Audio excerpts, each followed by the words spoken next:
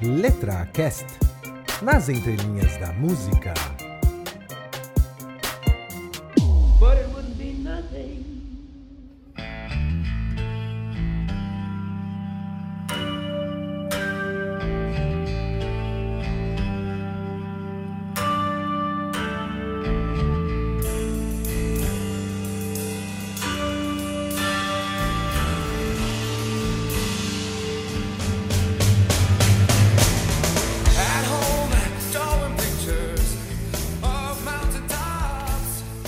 Olá, amantes da música, muito bem-vindos ao LetraCast. Meu nome é Flávio Amâncio e hoje vou falar sobre uma música chamada Jeremy, da banda Pearl Jam, e que tem uma letra bem triste mesmo.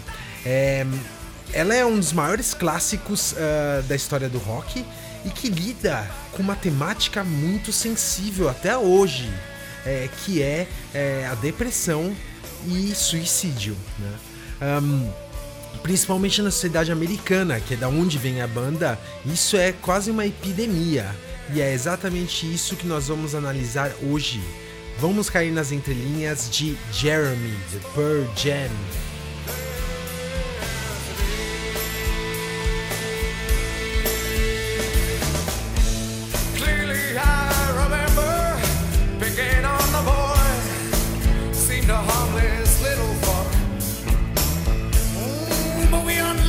The lion gnashed his teeth and with the recessed lady's breast.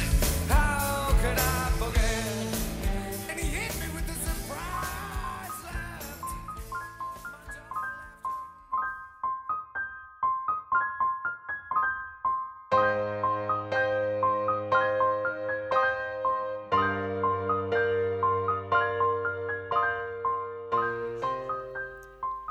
O ano é 1992 e um dia, nesse ano, o vocalista Ed Vedder do Pearl Jam, ele abriu o jornal e leu a notícia sobre um suicídio de um menino chamado Jeremy.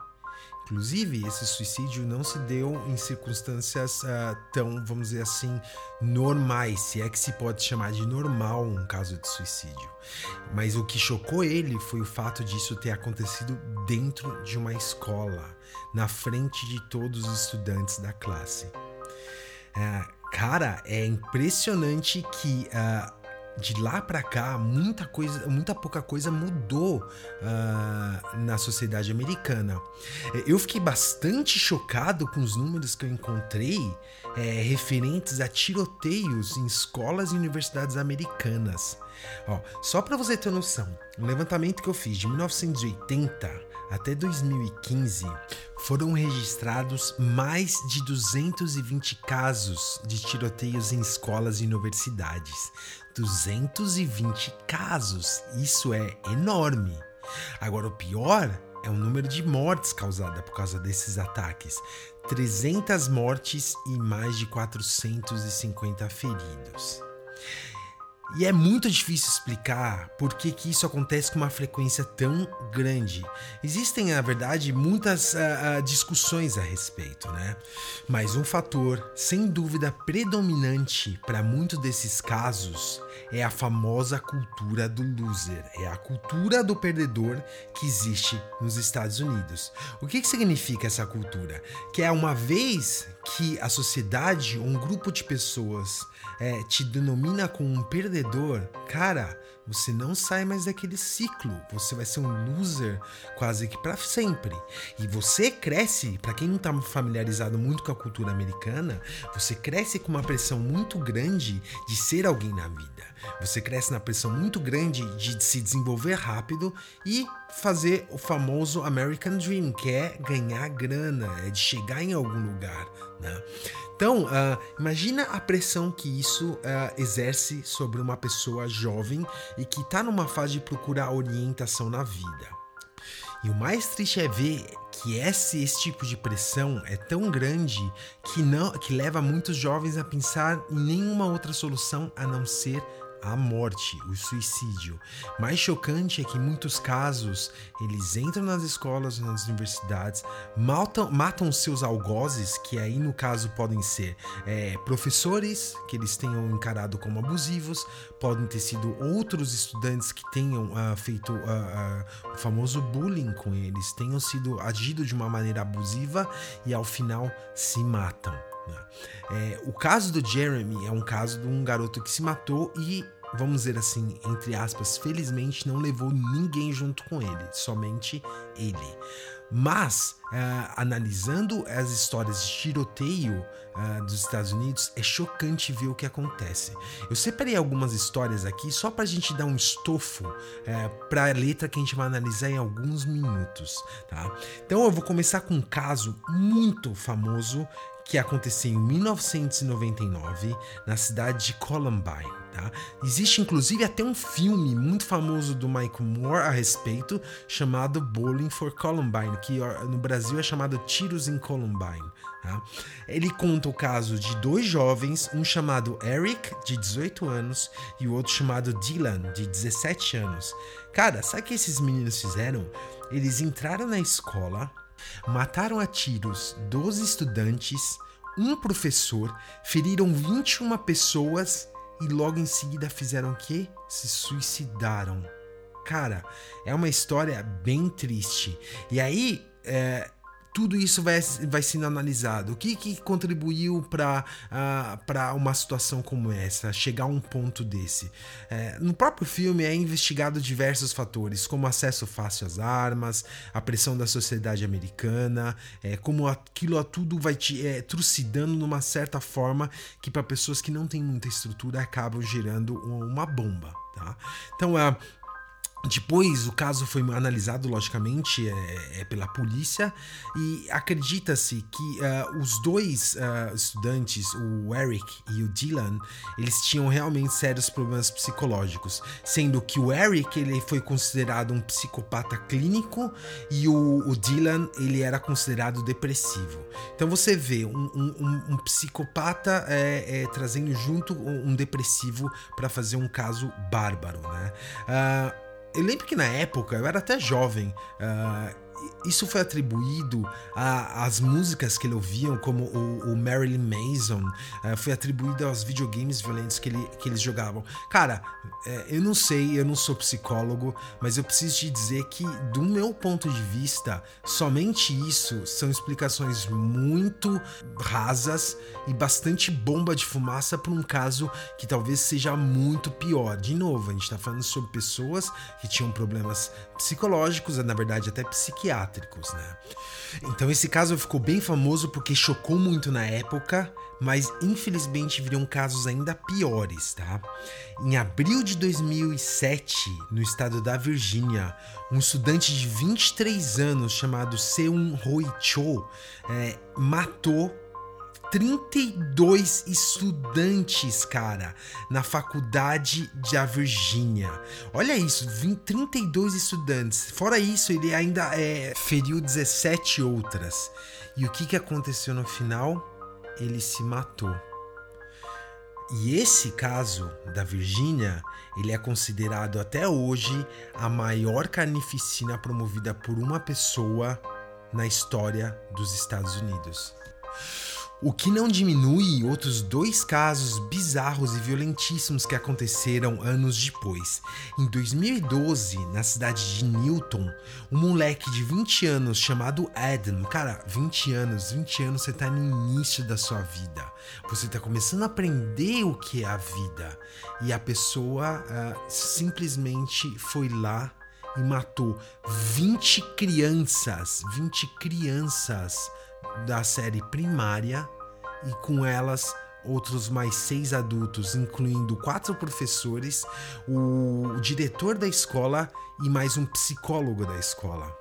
Cara, é muito, muito triste você ver uma pessoa tirando, uma pessoa tão jovem que já se mostra tão perdida, com tamanhos problemas, que não vê outra solução do que tirar a vida de 20 crianças e 6 adultos. Infelizmente também no final, ao mesmo roteiro. O que ele fez? Ele se matou assim que a polícia chegou no colégio. Poucos anos depois, o roteiro seria repetido. Em 1º de outubro de 2015, um pouco mais de 20 dias atrás, eu tô gravando isso no final de outubro de 2015, um rapaz de 26 anos chamado Christopher entrou numa faculdade no Oregon, no estado do Oregon. Ele matou 8 estudantes, matou um professor, feriu 9 pessoas e assim que a polícia chegou, ela trocou tiro com o rapaz, que logo em seguida escreveu o roteiro, se suicidou. É impressionante a quantidade de casos. Eu levantei alguns poucos para vocês terem noção e para vocês verem o que é o pano de fundo dessa música Jeremy. Eu vou contar a história que inspirou a canção, mas antes eu queria falar algo que eu acho que é muito importante. O tema é pesado, então eu acho importante falar alguma coisa antes da gente entrar mais um assunto desse. Hoje eu sou um pouco mais velho, eu tenho 33 anos e para você que é um pouco mais jovem, eu queria deixar uma mensagem. Cara, as coisas na vida não são tão fáceis quanto talvez você tenha imaginado. Você vai passar por problemas, você vai passar por situações que não vão ser da maneira que você talvez tenha planejado, que você tenha desejado na sua vida. Eu mesmo no colégio, inclusive quando foi lançado a música Jeremy, eu sofria bullying absurdo no colégio, mas tipo, não era bullying de dar risada na minha cara, eu sofria bullying de darem porrada em mim, tá?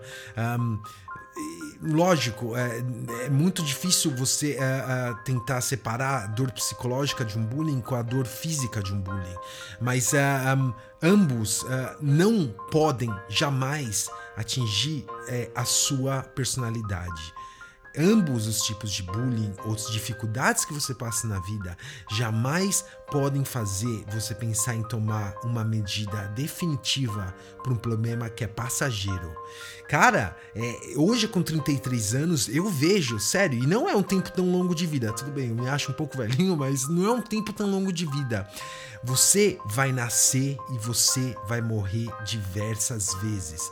O seu processo de aprendizado é um eterno processo de nascer e morrer, nascer e morrer. Eu vejo o Flávio de 20 e poucos anos, era um Flávio muito diferente do Flávio hoje de 33 anos. Então, a mensagem principal que eu quero dizer é, se você é jovem e está passando por problemas, procure com quem conversar. Procure quem pode resolver seu problema. Se você acha que seu problema é um pouco mais grave e que necessita de uma ajuda médica, uma ajuda profissional, fale para um amigo, fale para sua família, fale que você precisa de ajuda. Nunca tenha vergonha de assumir um tipo de problema como esse. Esse não é um problema, coloque na sua cabeça. Se você não consegue lidar com as pressões da sua vida, se você não consegue lidar com as pressões que as pessoas colocam nos seus ombros, não encare isso como um problema. Isso é algo natural, ainda mais quando você é jovem, adolescente e começo dos 20 anos. Você está se encontrando no mundo, você está procurando um caminho para a sua vida. Não assuma isso como um problema para você. Procure conversar com as pessoas e procure ajuda profissional no caso de você perceber que isso é um problema um pouco mais grave, que pode estar atrelado com depressão ou que possa estar atrelado com um problema psicológico um pouco mais profundo. A dica que eu dou de coração de uma pessoa que já viveu um pouco mais da vida e que já aprendeu com muita porrada que levou é: confronte aquilo que te incomoda. Não esconda isso. Esconder aquilo que te incomoda só vai tornar pior o que você sente. E não se sentir bem vai fazer com que seja destruído a coisa mais preciosa que você tem na sua vida, que é a sua força mental. A sua força mental jamais pode ser destruída por nenhum tipo de situação ou por nenhuma pessoa. Coloque isso na sua mente, isso deve ser uma meta, e isso não é papo de autoajuda, galera. Eu falo isso por experiência. Jamais deixe a sua força mental ser abalada. Você fazendo isso, você vai sempre manter a sua identidade. E você vai mantendo a sua identidade, você vai sempre ter um direcionamento na sua vida. É o que eu falei. Se você é jovem, ou se você já é mesmo um pouco mais velho e está ouvindo isso, Fale sobre o que você sente com pessoas. Não guarde isso pra você. Não encare isso como um problema. E tudo vai dar certo.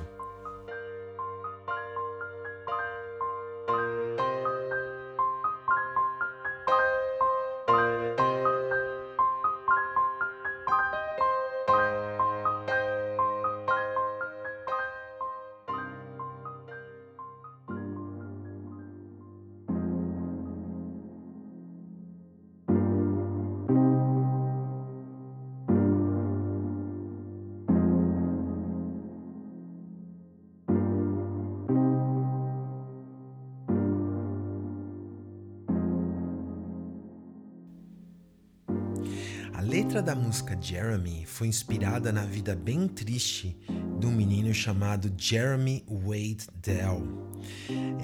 Ele nasceu em 1975 e já ainda pequeno os pais acabaram se separando. Ele então ficou sob a guarda da mãe. O pai casou mais uma vez, se separou e não existia um relacionamento estreito, tanto por parte da mãe quanto por parte do pai. Então é isso, ele foi passando já uma infância muito isolado, muito triste, sem uma figura de referência para ele dentro de casa.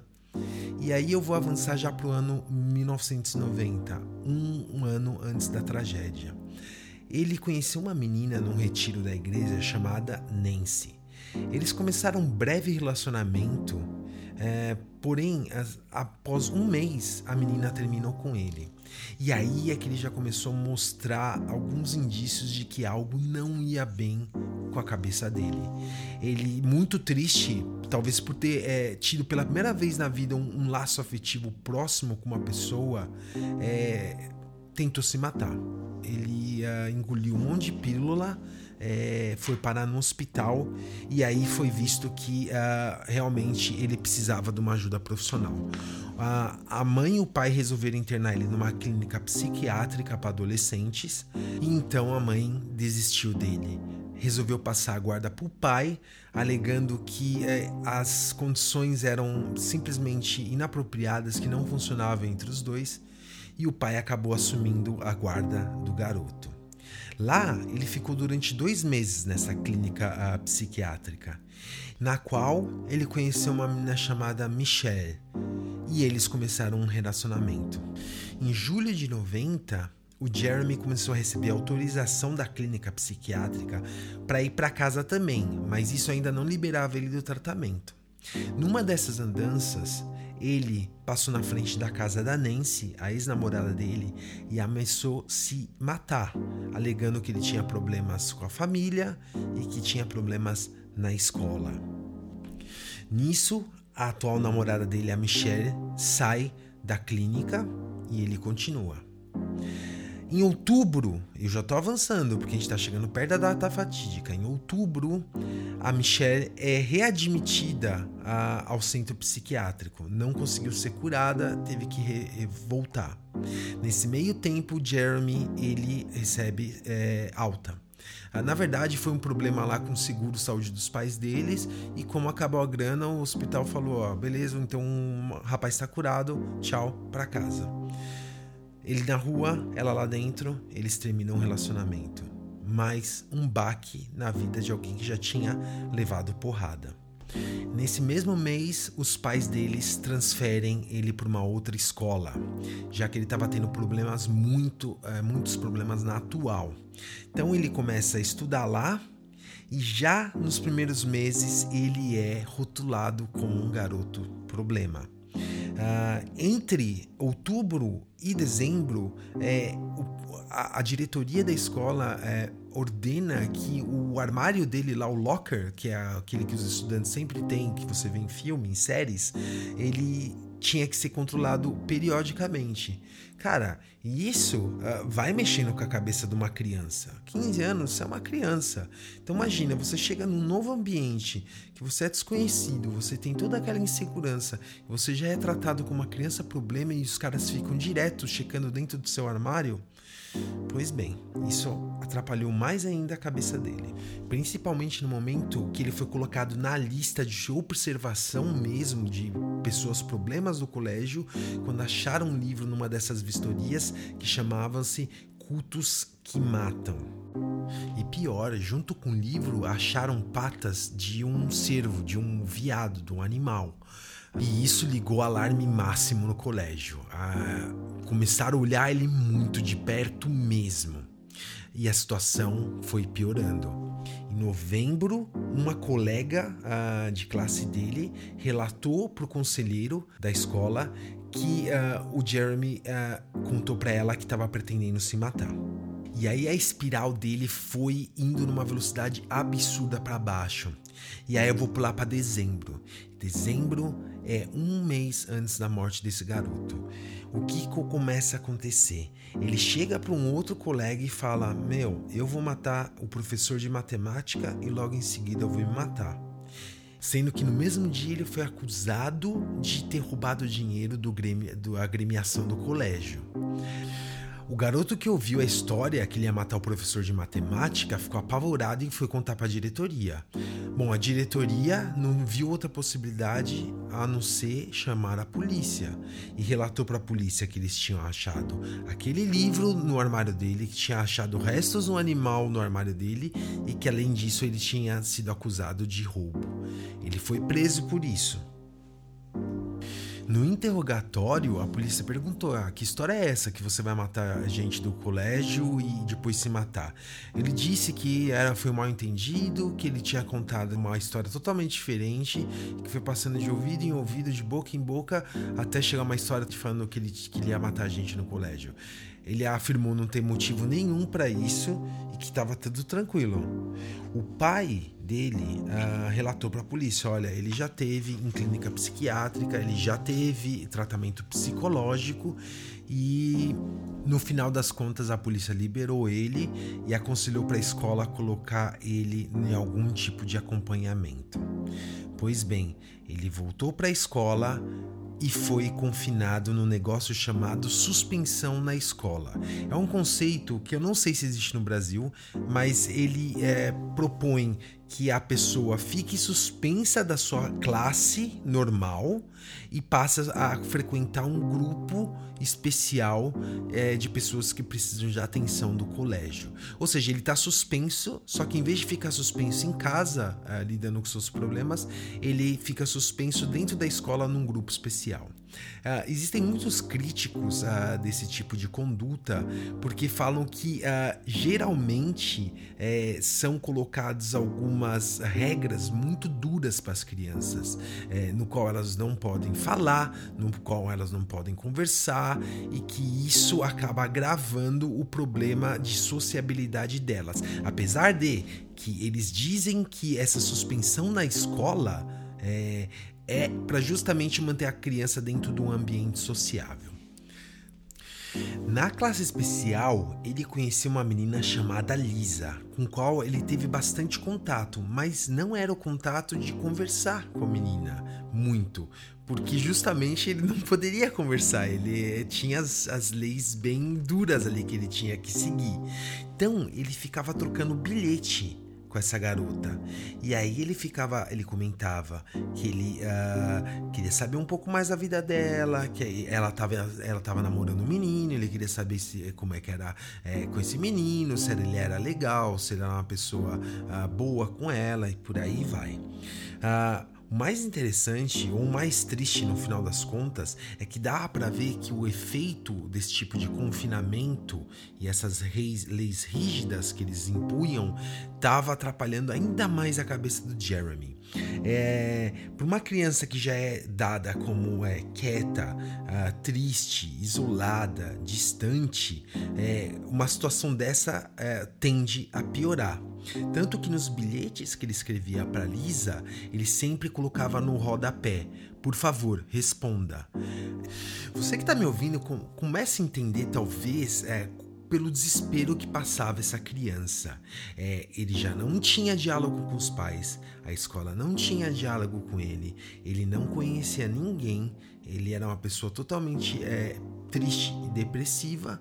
Então, o único fio de ligação afetiva que alguém dava para ele ia profundamente nela. Então, ele pedia, por favor, responda para mim, converse comigo, fale comigo. E é por isso que eu tava te falando aquilo no começo. Quando você tiver coisas que você julga ser problemas, procure pessoas para conversar, explique a seriedade deles. Fale que você não está bem. Porque no caso do Jeremy, isso levou ele para um caminho sem volta. Uma semana após o Natal, ele conversa com a Michelle, que era aquela namorada que ele tinha conhecido na clínica psiquiátrica, e conta para ela que ele tinha conseguido uma arma.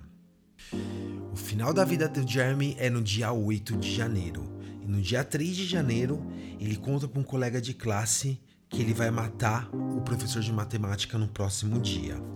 Esse garoto ficou assustado, mas acabou não contando essa história para ninguém. No dia 6 de janeiro, a Michelle liga, conversa com ele e fala que ele parecia estar bem depressivo e bastante estranho, até mesmo sobre efeitos de drogas no telefone. Ela conta para ele que acreditava que ela estava grávida. E ele fala, Michelle, independente do que aconteça, saiba que eu morreria por você. A menina ficou tão assustada e achou tão bizarra a conduta dele que ligou imediatamente para a mãe. E o que a mãe fez? Não deu importância alguma para o que ela ouviu. Não deu importância alguma para o fato da criança dela, do filho dela, estar parecendo depressivo, desorientado e falando coisas completamente desconexas. Pais, vejam o perigo do que as crianças falam para vocês. Ouçam com muita atenção. A mãe dele poderia ter salvado. E qual foi a opção dela? Ignorar o que estava acontecendo com Jeremy. Nesse mesmo dia a situação fica ainda mais bizarra. Ele vai na casa da namorada do pai dele, entra lá e rouba um anel. E esse anel você vai entender o que acontece com ele depois. O pai dele busca ele na casa da namorada e leva ele para casa. E ele vai para cama. Dia 7 de janeiro, um dia antes da morte. Na escola, ele manda um bilhete para Lisa, aquela menina da classe especial com quem ele se correspondia, falando algumas coisas, e ao final, em vez de escrever me responda, ele escreve te vejo em breve. Ela achou estranho, mas não contou para ninguém. Dia 8 de janeiro, o dia final. O pai dele sai pro trabalho e depois de 2 horas liga pro Jeremy e fala, tá na hora de você ir pro colégio, tô te ligando só pra você não perder o horário. Ele fala, não, tudo bem, tô levantando, tô indo pro colégio. Às 7h30 da manhã, ele liga pra ex-namorada dele, a Nancy, lembra? É a menina que tinha namorado com ele em abril. Pois é, em janeiro ele liga pra ela às 7h30 da manhã e fala, olha, eu tô de mudança pra Tóquio com meu pai. A gente provavelmente não vai se ver muito em breve, mas eu gostaria de saber que se um dia se eu voltasse você vai estar aqui e se você vai querer me ver. Ela fala, lógico, com certeza, tal. E ele conta assim, escuta, eu recebi um anel de presente e esse anel eu vou mandar por carta para você. Só pra você ficar atenta, vai chegar uma carta minha e tem um anel aí pra você. Ela fala, não, tudo bem. E ele faz a última pergunta pra ela. Se eu morrer, você jura que você vai ficar bem? Ela achou bizarro, mas falou, não, vou ficar bem. Então ele falou, então tá tudo bem. Então espera a minha carta, até mais. E desligou.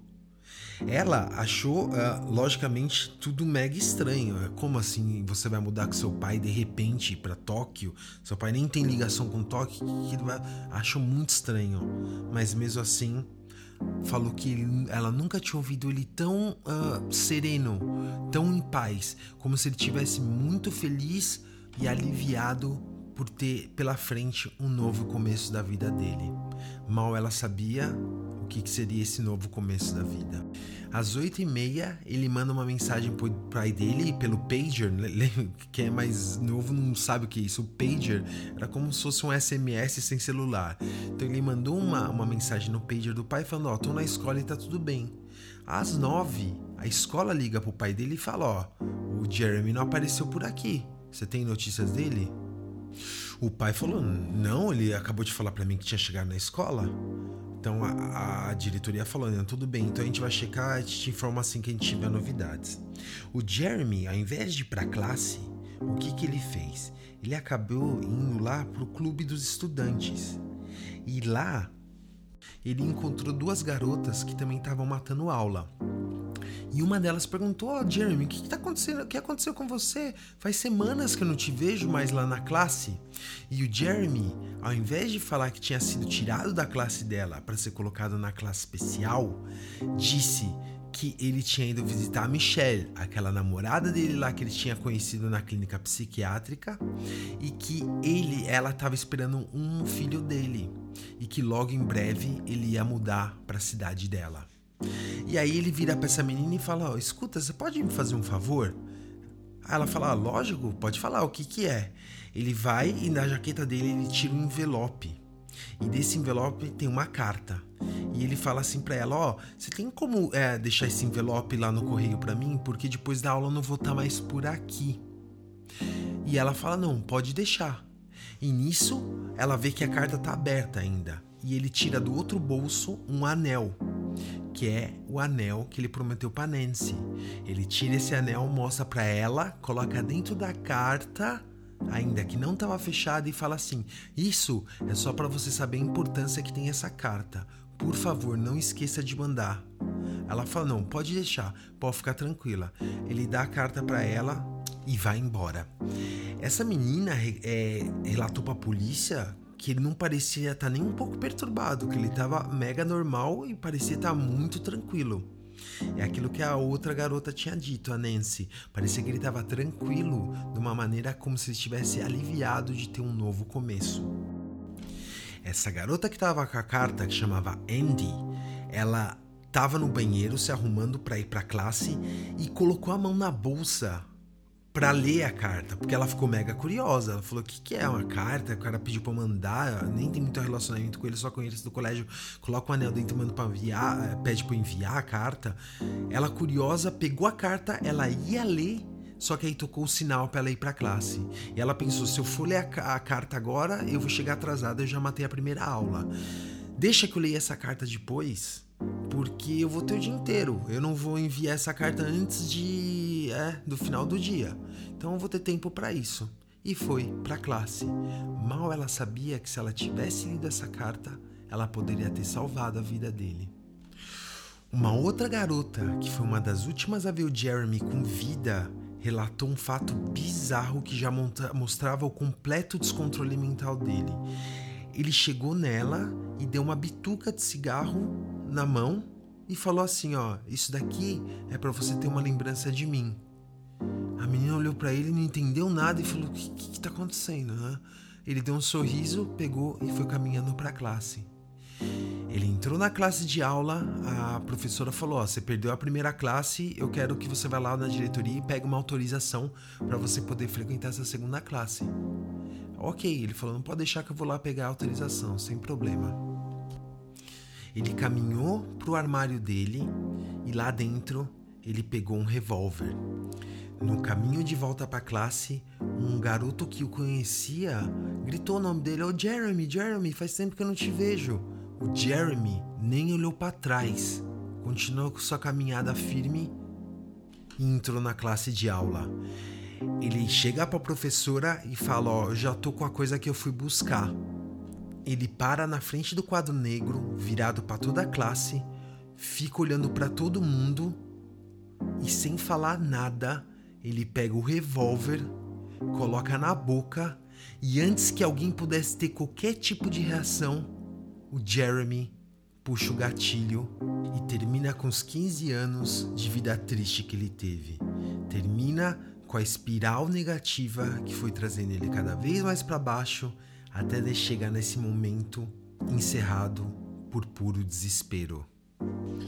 E você deve estar se perguntando agora o que estava escrito naquela carta que ele deu na mão da menina que era para ser enviada junto com o anel para Nancy. Nessa carta, que no final das contas era uma nota de suicídio, o Jeremy escreveu o seguinte: Desculpe-me, Nancy, No momento que esta carta chegar às suas mãos, eu já terei estourado a minha cabeça, mais conhecido como suicídio, conhecido também como a última saída. Notícias no jornal. Não foi sua culpa, é a culpa da Michelle e mais outros 137 problemas. Eu só estava te escrevendo para saber se você quer ir no meu funeral.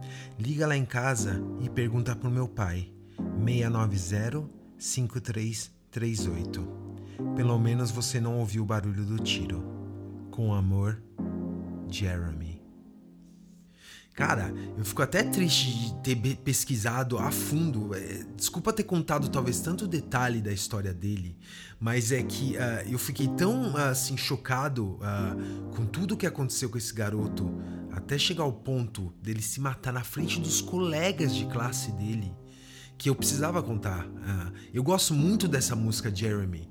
Eu tenho uma ligação afetiva muito forte com ela, pelo fato também de ter sido o primeiro disco que eu ganhei do meu pai. Foi o primeiro disco na minha vida que eu ganhei, foi o álbum 10 do Pearl Jam, no qual tinha a música Jeremy. Eu me identificava quando eu via aquele menino no clipe sofrendo, não pela minha família, por bem. Eu tive uma estrutura familiar espetacular na minha vida. Eu tive essa sorte. Mas eu via no clipe uma pessoa que não tinha tido essa sorte. Eu me identificava com, eu via ele sofrendo bullying, todo mundo rindo da cara dele na escola, e eu me identificava por situações que eu passei na minha vida. Porque era um garoto, o menino do clipe, muito próximo da minha idade, e que eu via que passava por momentos de desespero. Então, os detalhes que eu contei por trás dessa história é para que você compreenda a energia que essa música traz. A energia que é uma música nada mais do que atemporal. Esses problemas sempre vão existir. E foi exatamente isso que o Ed Vedder viu numa notinha. Era um parágrafo a notícia da morte do Jeremy. Um parágrafo. Então, ele vendo aquilo, ele leu essa notícia e fala, cara, um menino tão jovem coloca fim na sua vida e o que resta disso tudo? O dia continua igual, a vida continua igual, as pessoas continuam caminhando para o seu trabalho e voltando para casa igual, e tudo que você ganha é um parágrafo e um jornal. E com isso ele se lembrou de um garoto problema que ele tinha conhecido no colégio dele, que foi a segunda inspiração para essa música. Um garoto com o qual ele tinha brigado no colégio, ele tinha saído na mão com o moleque, e que tempos depois o garoto pirou, puxou um revólver e deu uns tiros na classe. O Ed Vedder estava no corredor e ouviu inclusive os tiros. Só que felizmente nesse caso o garoto não matou ninguém e não se matou. Por isso que eu sempre bato na tecla, ouçam as entrelinhas das músicas, ouçam o que elas têm a te dizer. Elas podem sim te trazer mensagens valiosas para sua vida, elas podem te ajudar em momentos difíceis da sua vida. Por isso que eu amo música, é a arte que eu mais amo, porque além dela combinar a satisfação auditiva, que é uma música bem feita, com uma ótima melodia, as boas músicas, tem alguma letra que tem algo a te ensinar. Então, ouçam as entrelinhas dela. Baseado no que ele tinha lido, então, o Ed Vedder, combinado com a história que ele tinha vivido, ele foi lá e compôs.